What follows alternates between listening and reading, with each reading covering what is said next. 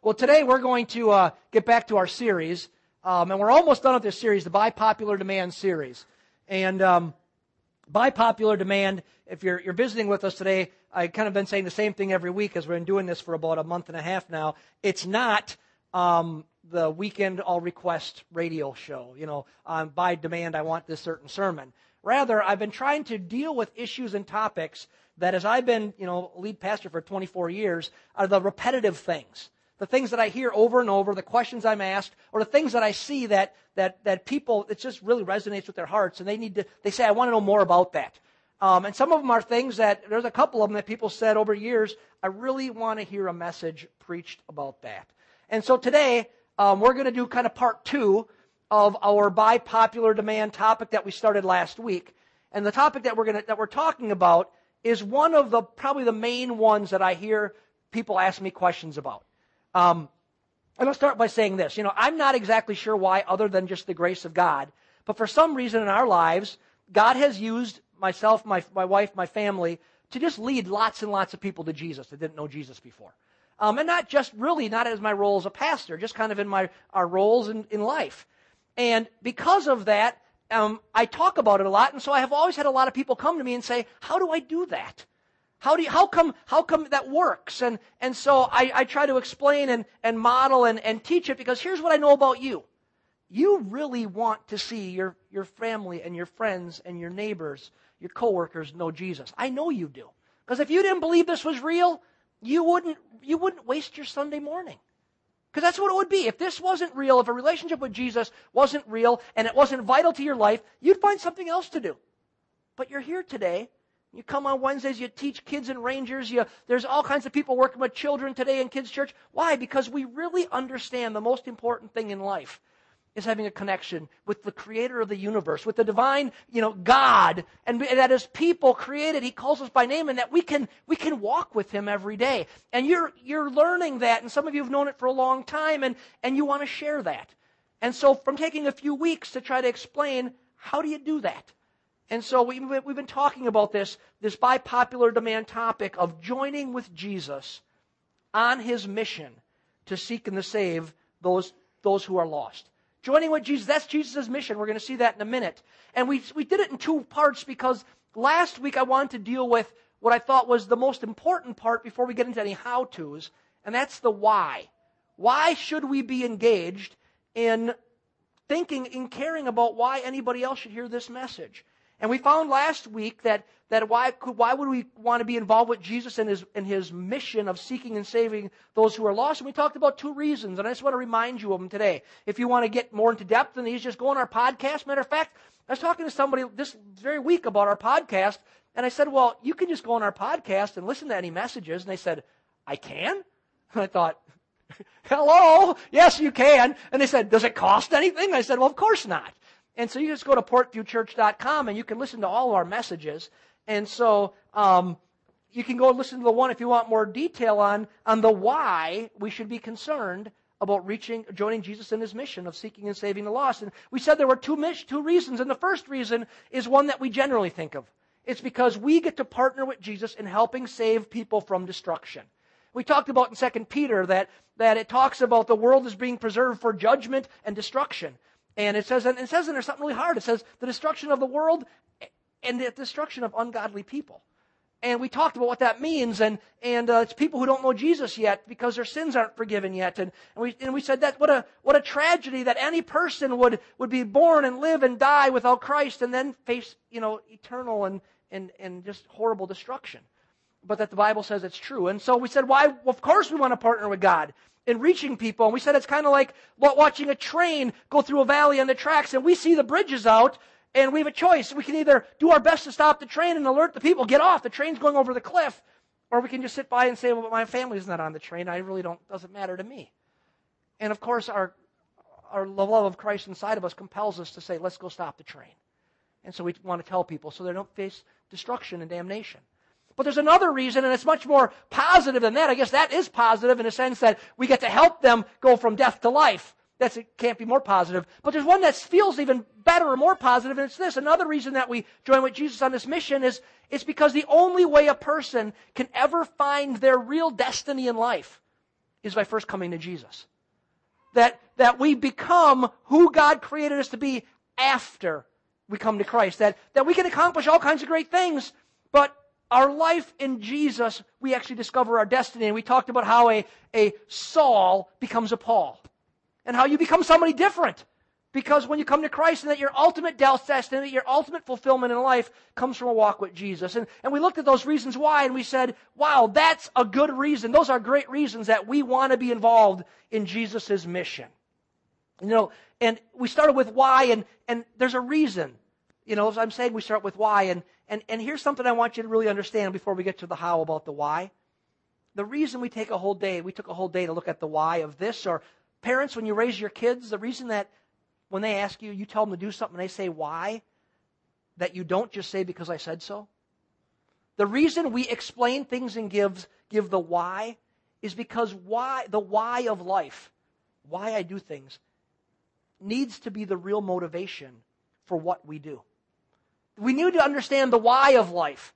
The why would I partner with Jesus? The why kids, why do you have to go to school? I'm sorry to say, but school starts again in a couple of weeks. You know, why? I'm sorry, I wish it never happened because I love my kids at home, but why? There's always whys. And the reason that we talk about the why is because the why is the engine. It's the motivation for doing what we do. If we don't know the why of what we do, and we don't believe in the why of what we do, then what we do is simply rules. What we do then becomes just duty. It becomes empty religion in the religious side of life, and it becomes legalism. And I want something so much more than that for all of you. I want more than that for me. And here's what I find in life. I can easily understand the why today, and in years I drift away from the why, and I just do it because I ought to. And there's some things you just do it because you ought to. You got to get up and go to work, so you ought to set the alarm.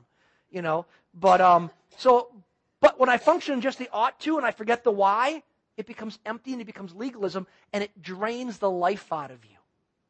But if you understand the why, and you always remember the why, and you rehearse the why, it energizes you. So that's why we spent a week talking about the why.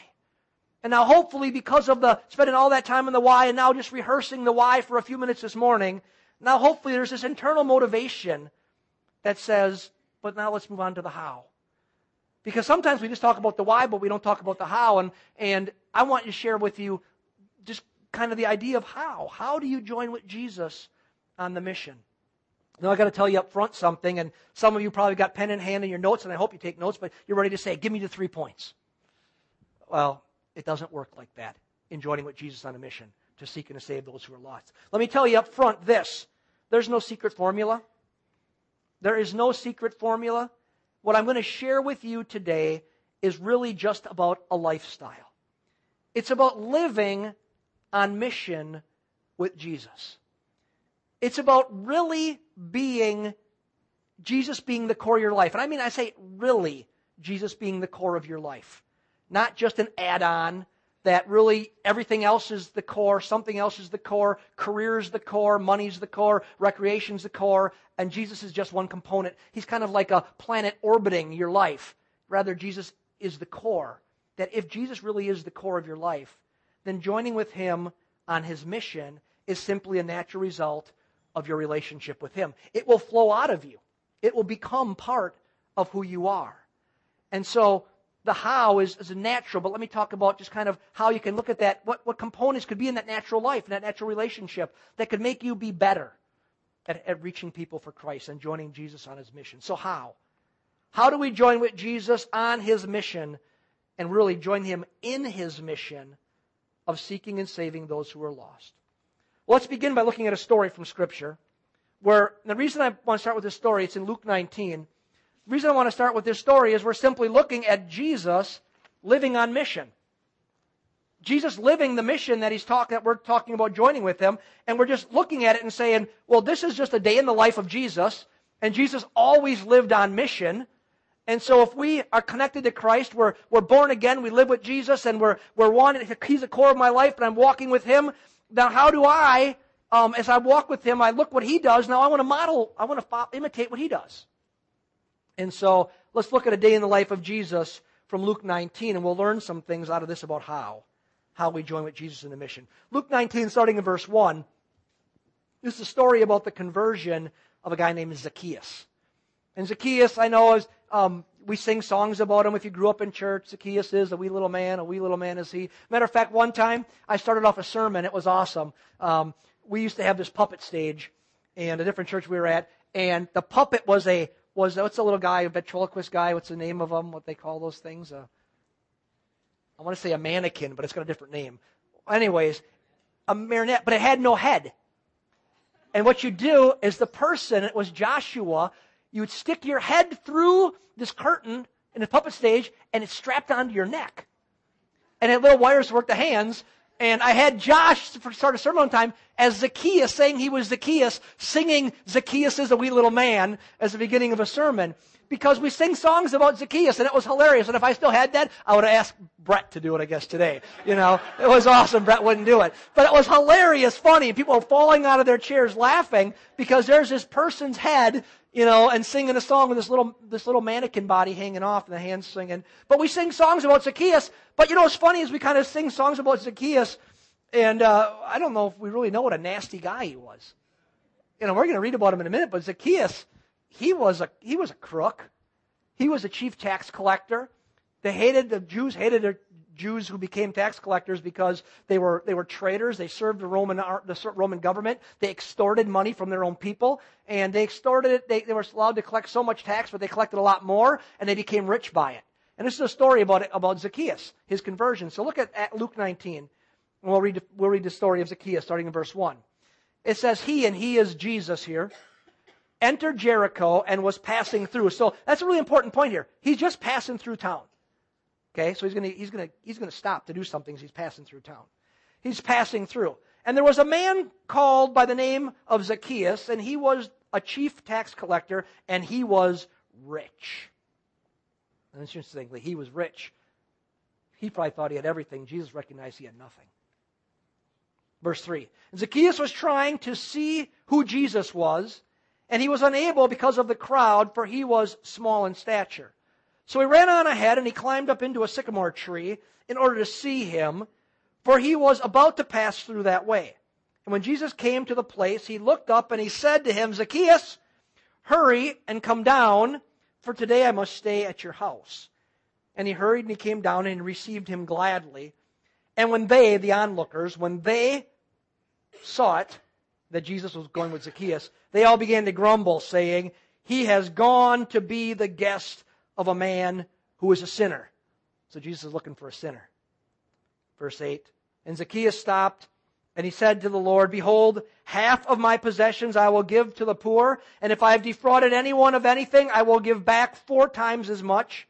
And Jesus said to him, today salvation has come to this house, because he too is a son of Abraham. For the Son of Man, that's Jesus is one of the titles of Christ, he's talking about himself. For the Son of Man has come to seek and to save that which was lost. Verse 10 there. Jesus says his mission. I've been referring to it for 3 weeks now. We've used that same text.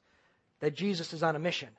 He's on this mission, it says, to seek and to save that which was lost. Those who are lost. And this situation of Zacchaeus gives us some information, some insight into how he then walked out that mission, how he fulfilled it.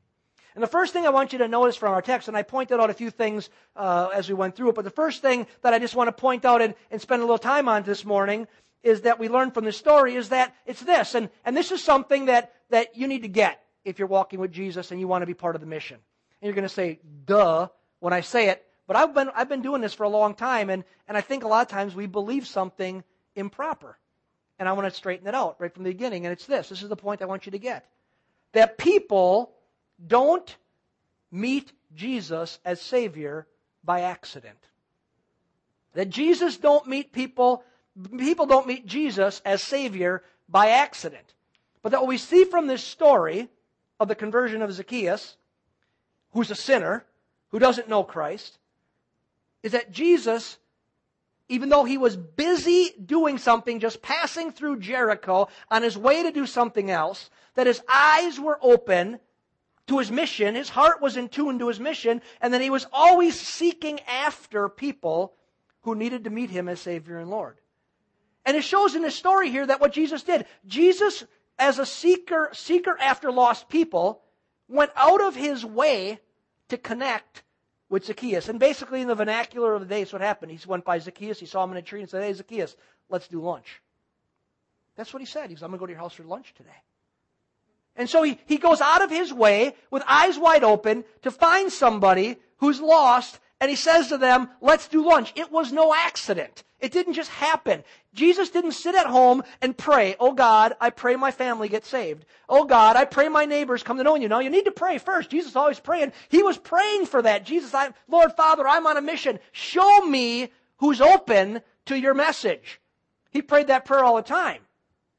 But then when he walked through life, he had his eyes wide open. Friends, here's the key. Here's the number one key probably. People come to find Jesus when those who already know Jesus seek them out and then reveal Jesus to them. It's not really that complicated. That's how it happens. People come to find Jesus when those who already know Jesus seek them out, look for them. They're looking in the trees for them. And then they reveal Jesus. They reveal Jesus to them. I want you to think about something this morning. And this is kind of a thought that I try to get you to think about a lot. And I say this in different ways quite often. But I want you to think about this today in this context. Did you know that if you are a follower of Christ, and many of you in here are, and some of you might not be yet, but you could be today. Do you know if you're a follower of Jesus, then you, take your finger and put it in your chest. Say, me. Me. That you and me. That you are to reveal Jesus to those who don't know him yet. That you are. That it's your mission. Now, you didn't create the mission. You're just joining Jesus. You're not doing your own mission. You're just joining with Jesus on his mission. It's the mission.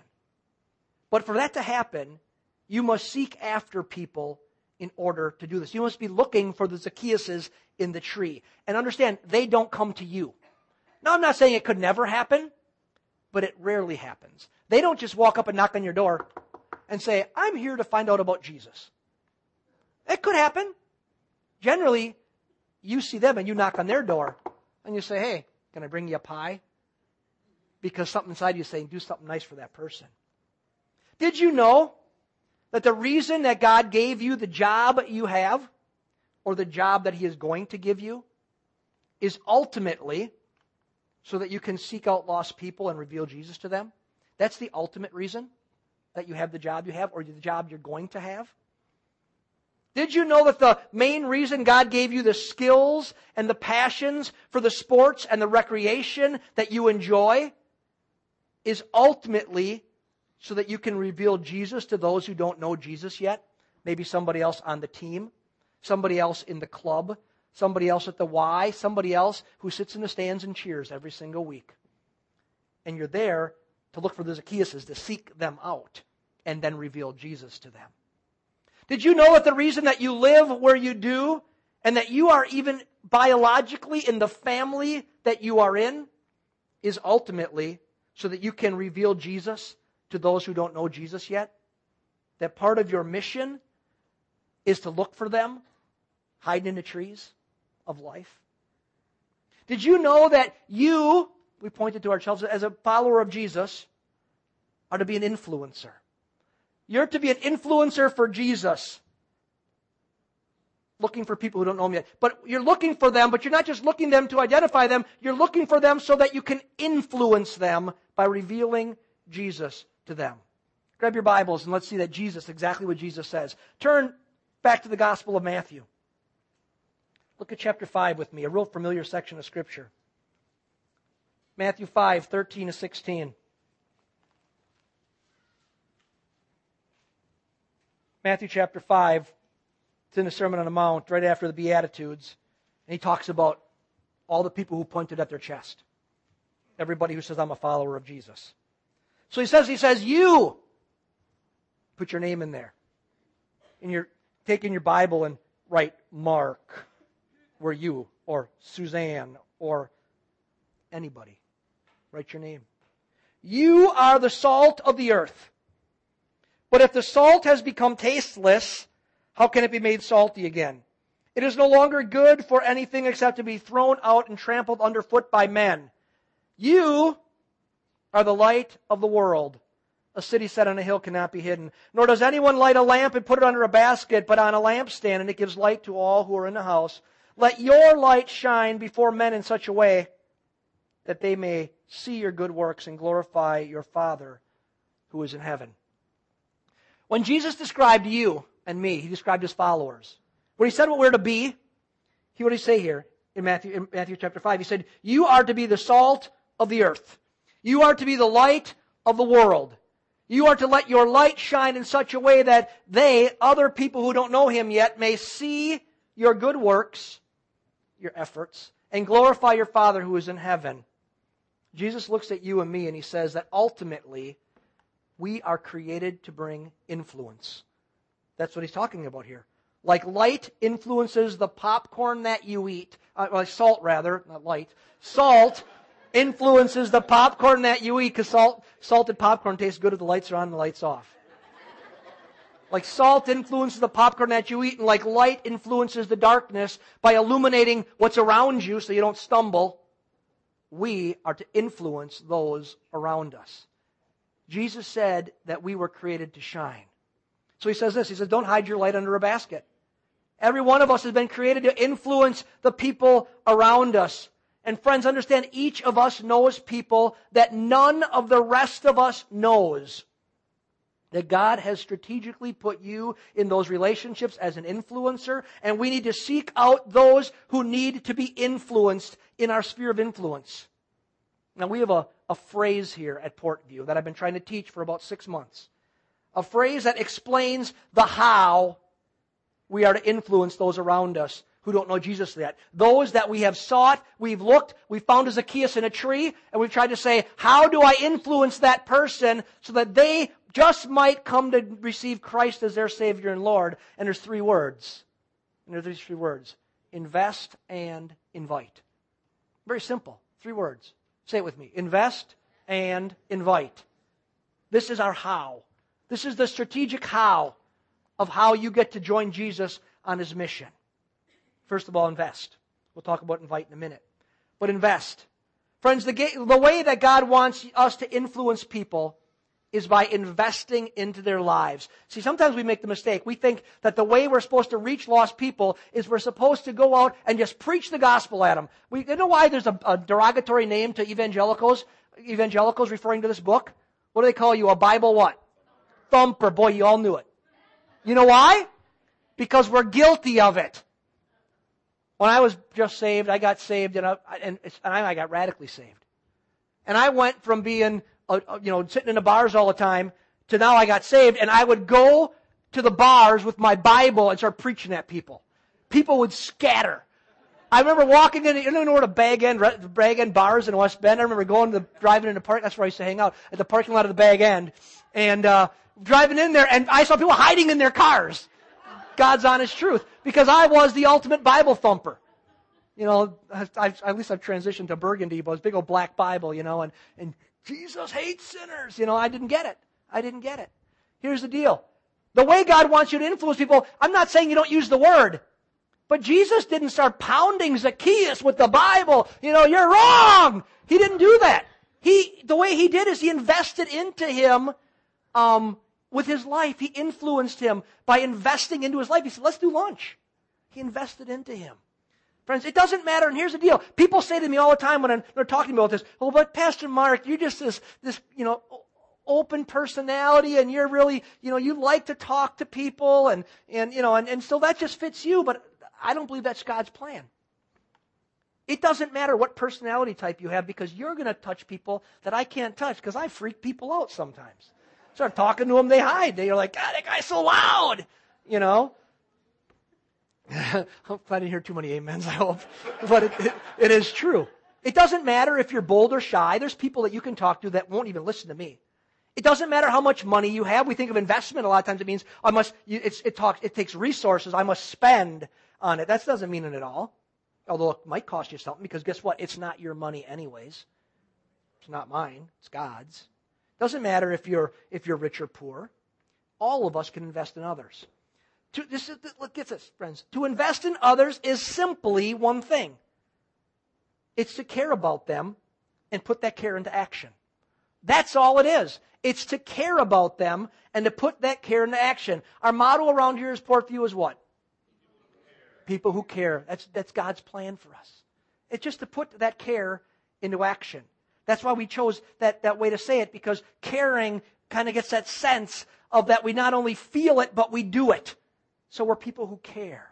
We put our care into action. You invest in someone when you are kind to them, and you invest in someone when you help them out or give them a hand.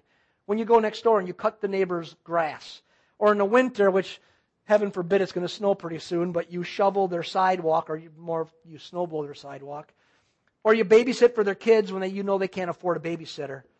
Or you bake them a pie, or you take time just to talk to them instead of when you pull in the driveway, hitting the opener, watching the garage door go up, driving in, hitting close, and they're right next to you and you never even say hi. You show you care when you take time just to listen to somebody. The other day I was caught up short by this. I have a neighbor, and I didn't even know this. His father's in the ICU, and I pulled in my driveway. I walked in the garage, and I felt a check in my spirit. He was standing outside. I walked back out of my garage, and I said, "How are you doing?"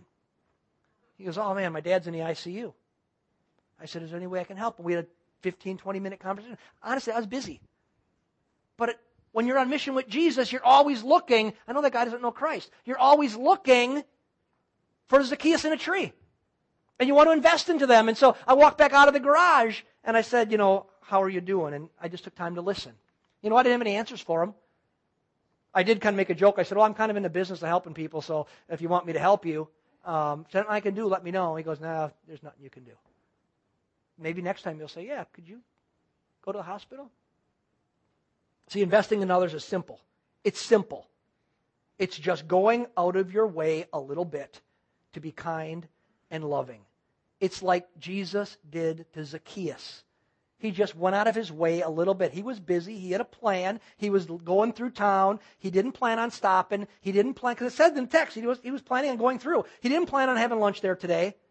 But he saw Zacchaeus in a tree, and he said, "Zacchaeus, I know you want to know more about God." And so he just was kind. It's kind of what the Bible says about just loving your neighbor as yourself. If you were in need, you'd kind of want somebody to stop and help you too, right? It's not just a flat tire on the side of the road. It's a need. I don't know Jesus as my Savior. See, friends, when you invest in others, you are influencing them. They begin to see you as a little bit different than the other people in the world. Jesus said, you'll do it, and they'll glorify God in heaven because they see your good works. They'll begin to ask, what makes that person different? What makes that person tick? Why would they have walked in the garage, dummy, and see you walk back out of the garage and say, "How you doing?" Why would they do that? Why are they nice? They begin to ask. You're influencing. Your influence, friends, is revealing the reality of Jesus in you. It's showing that you really do care. Now, here's what I want you to understand about this. We're generally pretty good at investing and influencing others in our church family. So we take responsibility to say, let's be part of Royal Rangers. Right now, there's all kinds of people volunteering in kids' ministries. We do have a great Wednesday night program. We've taken the month of August off as an experiment. We normally don't do that, but we have all kinds of people investing in people on Wednesday nights here and doing ministry. We're generally pretty good at investing into and influencing others in our church family. And as we, as a church, work on developing authentic community, helping one another, spending a lot of time together, that's great, and it's good, and as it should be. That's why I love our Connect groups. If you're not in a Connect group, the next group link's coming up. You need to join a Connect group. You need to get connected with other people. That's wonderful. We're generally pretty good at it as Christians. But, here's the warning. If you're not careful, and you've served Jesus for a while, and if you're not intentional, our lives will, over time, be filled exclusively with other Christians, and in fact will begin to exclude any real relationships with people who don't know Jesus yet. And we're not influencing them at all. Friends, if we're going to join with Jesus on his mission of seeking and saving those who are lost, then we need to be in relationship with people who do not yet know Jesus. And that means we must seek out those relationships. And you know what? The people who were around Jesus, remember what I said about the story of Zacchaeus? They got mad at him when he did it. They said, did you see Jesus? He's meeting with sinners. Doesn't he know that guy's a sinner? And Jesus is like, that's why I'm having lunch with them, you knucklehead. That's what he wanted to say to him. That's why I'm spending time with them. Because Jesus said, I came for the sick, not the healthy. I'm looking for the one who needs help. I'm looking for the one who knows he's sin sick. And so we need to look for those relationships and build relationships with people we know don't know Jesus yet. And friends, as we invest in the people around us, just being loving and kind, what we do is this. It's not a magical formula. You just keep your eyes open for what God is doing in others' lives around you. You stop being so tunnel visioned. You start to say, I'm on mission with Jesus. And Jesus is to seek to save the lost. And I'm on mission with him. So give me your eyes, Jesus. We sing a song about that. Give me your eyes. That's what we're asking for. It's a prayer. Put the word, a prayer, put the music. We're saying, give us your eyes to see other people. See, you will see there are people that you rub shoulders with every day, your circle of influence, that are spiritually hungry. They're the Zacchaeuses. They're crawling up trees to see if they can find something about Jesus. And you say, but it's not that clear sometimes. Sometimes it's not, even if it's not that clearly evident. Some of the people around you want to know if God is really real. They want to know if they can really know him in a personal way, the way they've heard people talk about it. And they want to know if he really ever could forgive them. Because this is what I've heard so many times as I've shared with people. They say, yeah, but you don't get it. You don't know what I've done. And I always say, friend, you don't know what I've done. It's why God chose people like the Apostle Paul, a murderer, to be his follower. Because when they would say, but you don't know what I've done, he'd go, man, no, you don't know what I've done. Because it's not about perfection. It's not about being good. It's about needing a Savior. There's people around us who know that they want to know, can I be forgiven? Friends, there are people looking for answers. They're feeling the tug of God's Spirit deep within them, and they're wondering what that tug is. A lot of times they don't even know what it is. They're feeling this uneasiness, this spiritual uneasiness. They have no idea what's going on in their lives because no one's ever told them. They're like the Ethiopian eunuch in the chariot that time when Philip runs up and he's reading the Bible. He said, you know what you're reading? He said, I don't know. Somebody's got to explain it. They're feeling that churning inside, and they're wondering what that churning is, and God's going to strategically put you in their lives so that you can answer it. But you've got to have eyes wide open to see them, and you've got to be willing to invest into them in order to help them. So you look for those who are seeking something spiritual. That's what Jesus saw in Zacchaeus. Why else would this guy climb up in a tree, a businessman, a rich businessman, climb up in a tree to watch Jesus coming by? It was evidence that there was some kind of spiritual something taking place in his life, and Jesus monopolized on that opportunity. That's the great thing to learn from that story. Not about a formula. It's about looking and saying, he had eyes to see that guy climbed up a tree for a reason. He wasn't there to go deer hunting. He was there because Jesus was walking by. And friends, the way that you know that God is doing something spiritual in someone's life is generally you will see things, or you'll be alerted to things, or they will ask questions that are spiritual in focus. Maybe they ask you, and here's what, you're open about your life. That's why I think being transparent is so wonderful. You say, hey man, we had this great gun shoot on Saturday with our church. And they go, your church shoots guns? What? Yeah, we had this great gun shoot and we blew up all these things and we shot trap and we did all this stuff. And they go, wow, that's pretty. Why would your church do that? And you go, well, we're not like the gun church. We just believe in connecting authentically with one another. And it's kind of a thing that a bunch of people have fun and a bunch of people kind of like that. And we got one guy who's a gun nut and he owns Roger, you in here? A gun nut. And he's got like a bazillion guns, and they're all these rare things that no one's seen, so we get to shoot these incredible guns. By the way, you should have seen Bill shoot that 50 cal. Big old strong Bill, boom! Blew you out of your seat almost, all of us, because I shot it before. I'm like, you shoot it, I don't want to shoot it again. But you're talking about it, and all of a sudden they start asking you questions. I'm always like this, I'm kind of just chumming the water all the time. You know what chumming the water means, fishing? You chop up bait and you throw it. And you say, man, that guy talks a lot about fishing and hunting. I do, because that's what I do. You chum the water. You throw this stuff out there. And you're kind of seeing, you're looking, is somebody going to come in and start to eat? And so you're throwing things out there. Our church did this, or I did that at church. And you're talking about things. You're not talking about them to talk about the event. You're looking for a Zacchaeus who's climbing the tree. You're looking for them to latch onto it and go, tell me more about that. Because when they say tell you more, they're indicating there's a spiritual hunger in their life. That's their climbing the tree. That's what's going on. Maybe they ask you, do you go to church? Or they say something about, they have doubts about God because you've talked about God before. Or they express that they doubt that they even believe in a God. They won't express that unless there's something going on inside of them, unless there is Zacchaeus. Otherwise, they're not even thinking about it. So when someone is thinking about and talking about spiritual matters, friends, that reveals that they are experiencing the influence of the Holy Spirit in their life. That the Spirit's doing something in them. That's who you monopolize on. That's who you say, hey, Zacchaeus, let's do lunch. The church world's made a mistake for so long, they've been ineffective. What they do is they take their Bibles, they walk down the street, and they talk to every person. If you're going to die today, would you go to heaven? And people scatter. Now, I'm not saying no one comes to Christ that way, but statistics say about 2%. 98% of people who get saved don't get saved through a cold contact. And so they do that. You know what it's missing in that? Because God may have a Zacchaeus and you just happen to meet him. What happens is that you're not seeing the influence first. Jesus saw the influence. Jesus saw the activity of the Holy Spirit in Zacchaeus. It's why he climbed a tree. So Jesus monopolized on that situation. He didn't try to create the situation. He seized on the opportunity and the situation that God had created. It's not man-initiated. It's Spirit-initiated. So you need to have your eyes open and join with the Spirit of God in what He's doing. You see, the Scripture says something that you need to be aware of if you're going to join on a mission. And it's one of my foundational beliefs in leading people to Christ. It says in John chapter 6, verse 44, it says, no one can come to Jesus, it says me, Jesus, no one can come to Jesus unless the Father who sent me draws him. It's the activity and the initiation of the Father by the Spirit.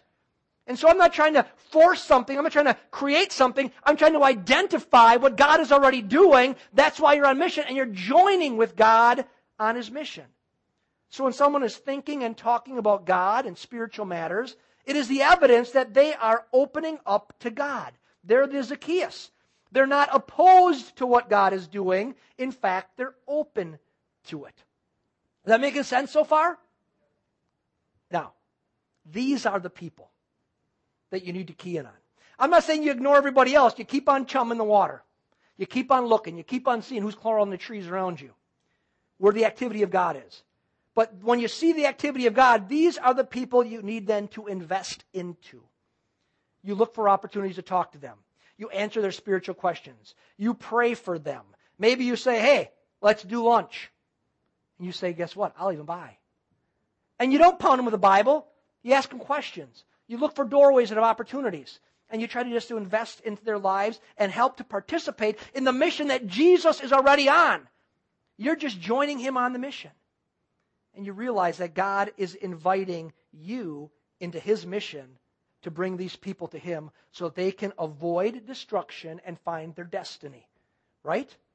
And so those are the people you key in. The Zacchaeuses in the tree.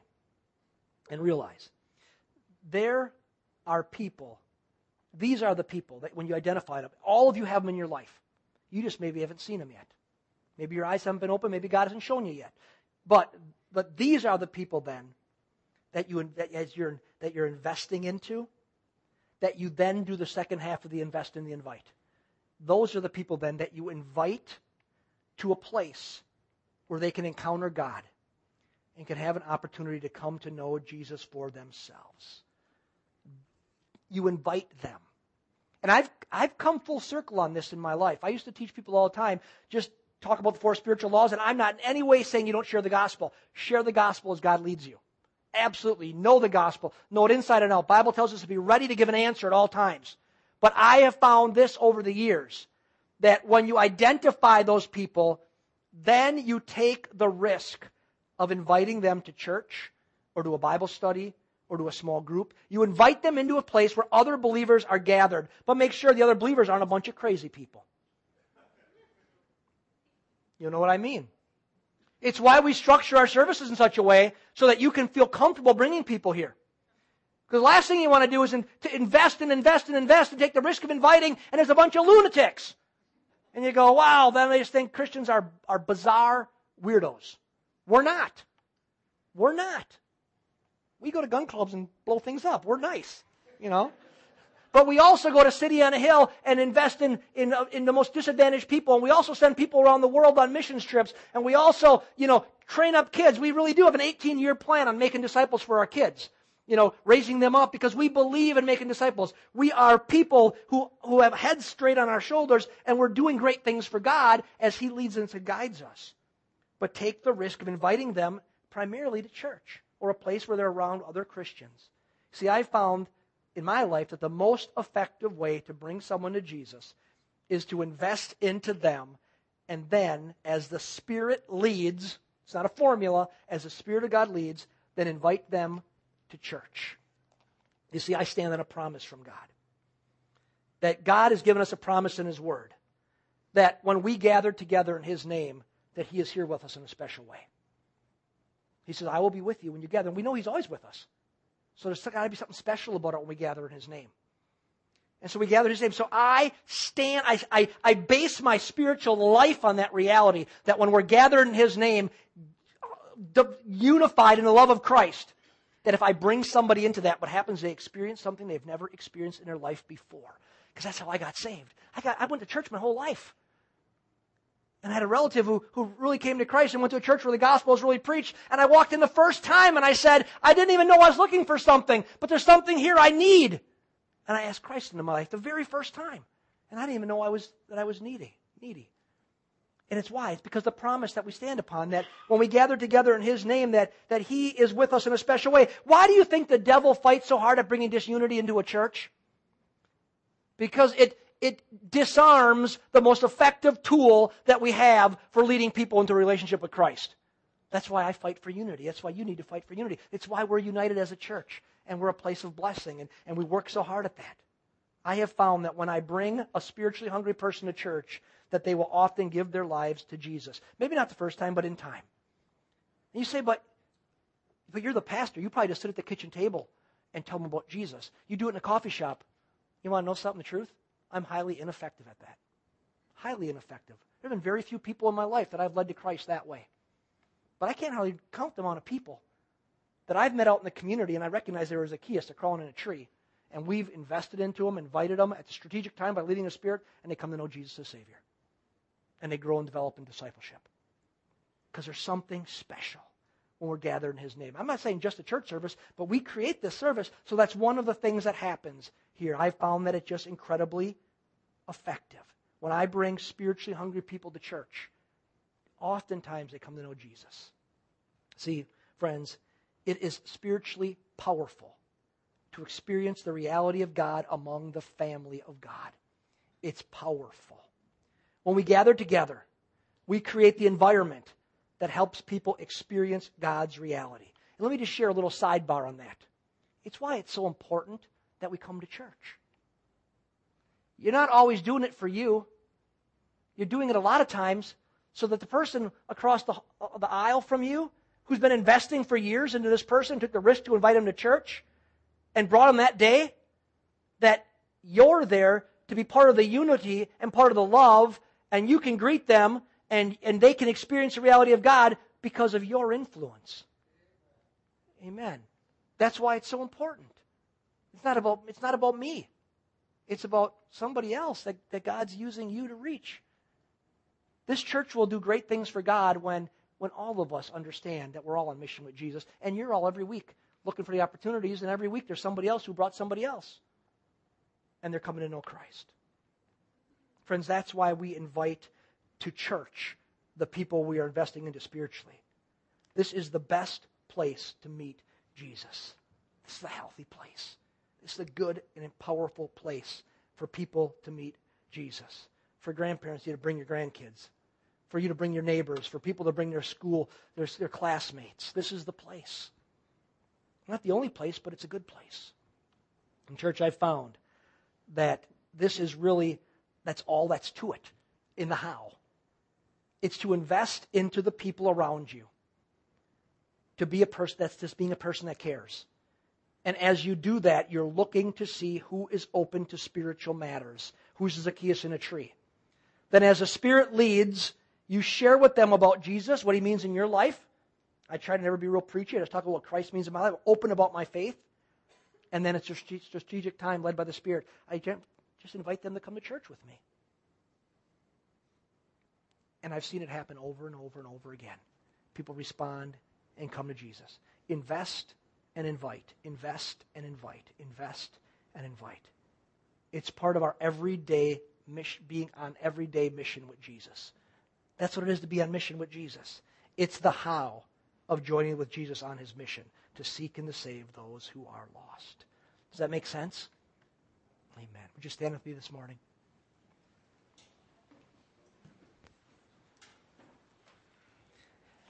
As we close in prayer, this is what I want to pray for today. I want to pray that God will reveal to our minds someone in our circle of influence who's a spiritually hungry person. He will reveal to our minds today or the next week a Zacchaeus. It's a challenge because it means I need to be walking close with Jesus, that I actually look like a light. And Jesus said that we're positive influencers. So it puts responsibility, not a burden, but responsibility on me to say, I want to make sure I'm living right. But as I live right and I interact with the world, living right with Jesus, I'm going to see a Zacchaeus around me. You're going to see a Zacchaeus around you. So let's pray together. Father, thank you so much that, Lord, this is a by popular demand topic, because I have had just dozens and dozens and dozens and dozens of people in this church family ask me, how do I more effectively reach people for Christ? That shows our heart, God. We really are people who care. Thank you, God, that we really are.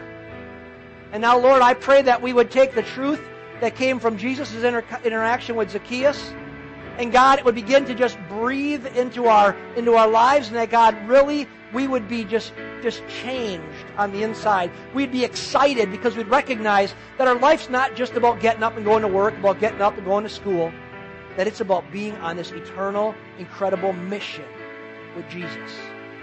And that, God, we'd intentionally be like Jesus, where we're engaging with people who don't know you yet. And then strategically, God, we would just talk about you in our lives and invite them to church. Father, I pray this for every person in this room that knows you as Savior and Lord. I pray, God, that for each one in here today, that in the coming weeks, as they are just cognitive of the fact that they're on mission with you, that, God, you would show them a Zacchaeus. Show them someone who's crawled up in a tree. As they're kind of just talking open about their faith, somebody who says, I want to know more. Somebody who even says, I disagree. Because it shows they actually care. And God, you'd give us the wisdom from heaven to just befriend that person, to invest into their lives, to love on them, to not be too aggressive. And then at the leading of your Spirit, we'd invite them to a place where they can come to know you as Savior and Lord. So God, I pray for that gift for every person in this place, that you would identify as Zacchaeus for each one of us in the coming weeks. That we'd recognize that our purpose is eternal, that our connection with you is the core of everything in our lives. And that's what we'd live for.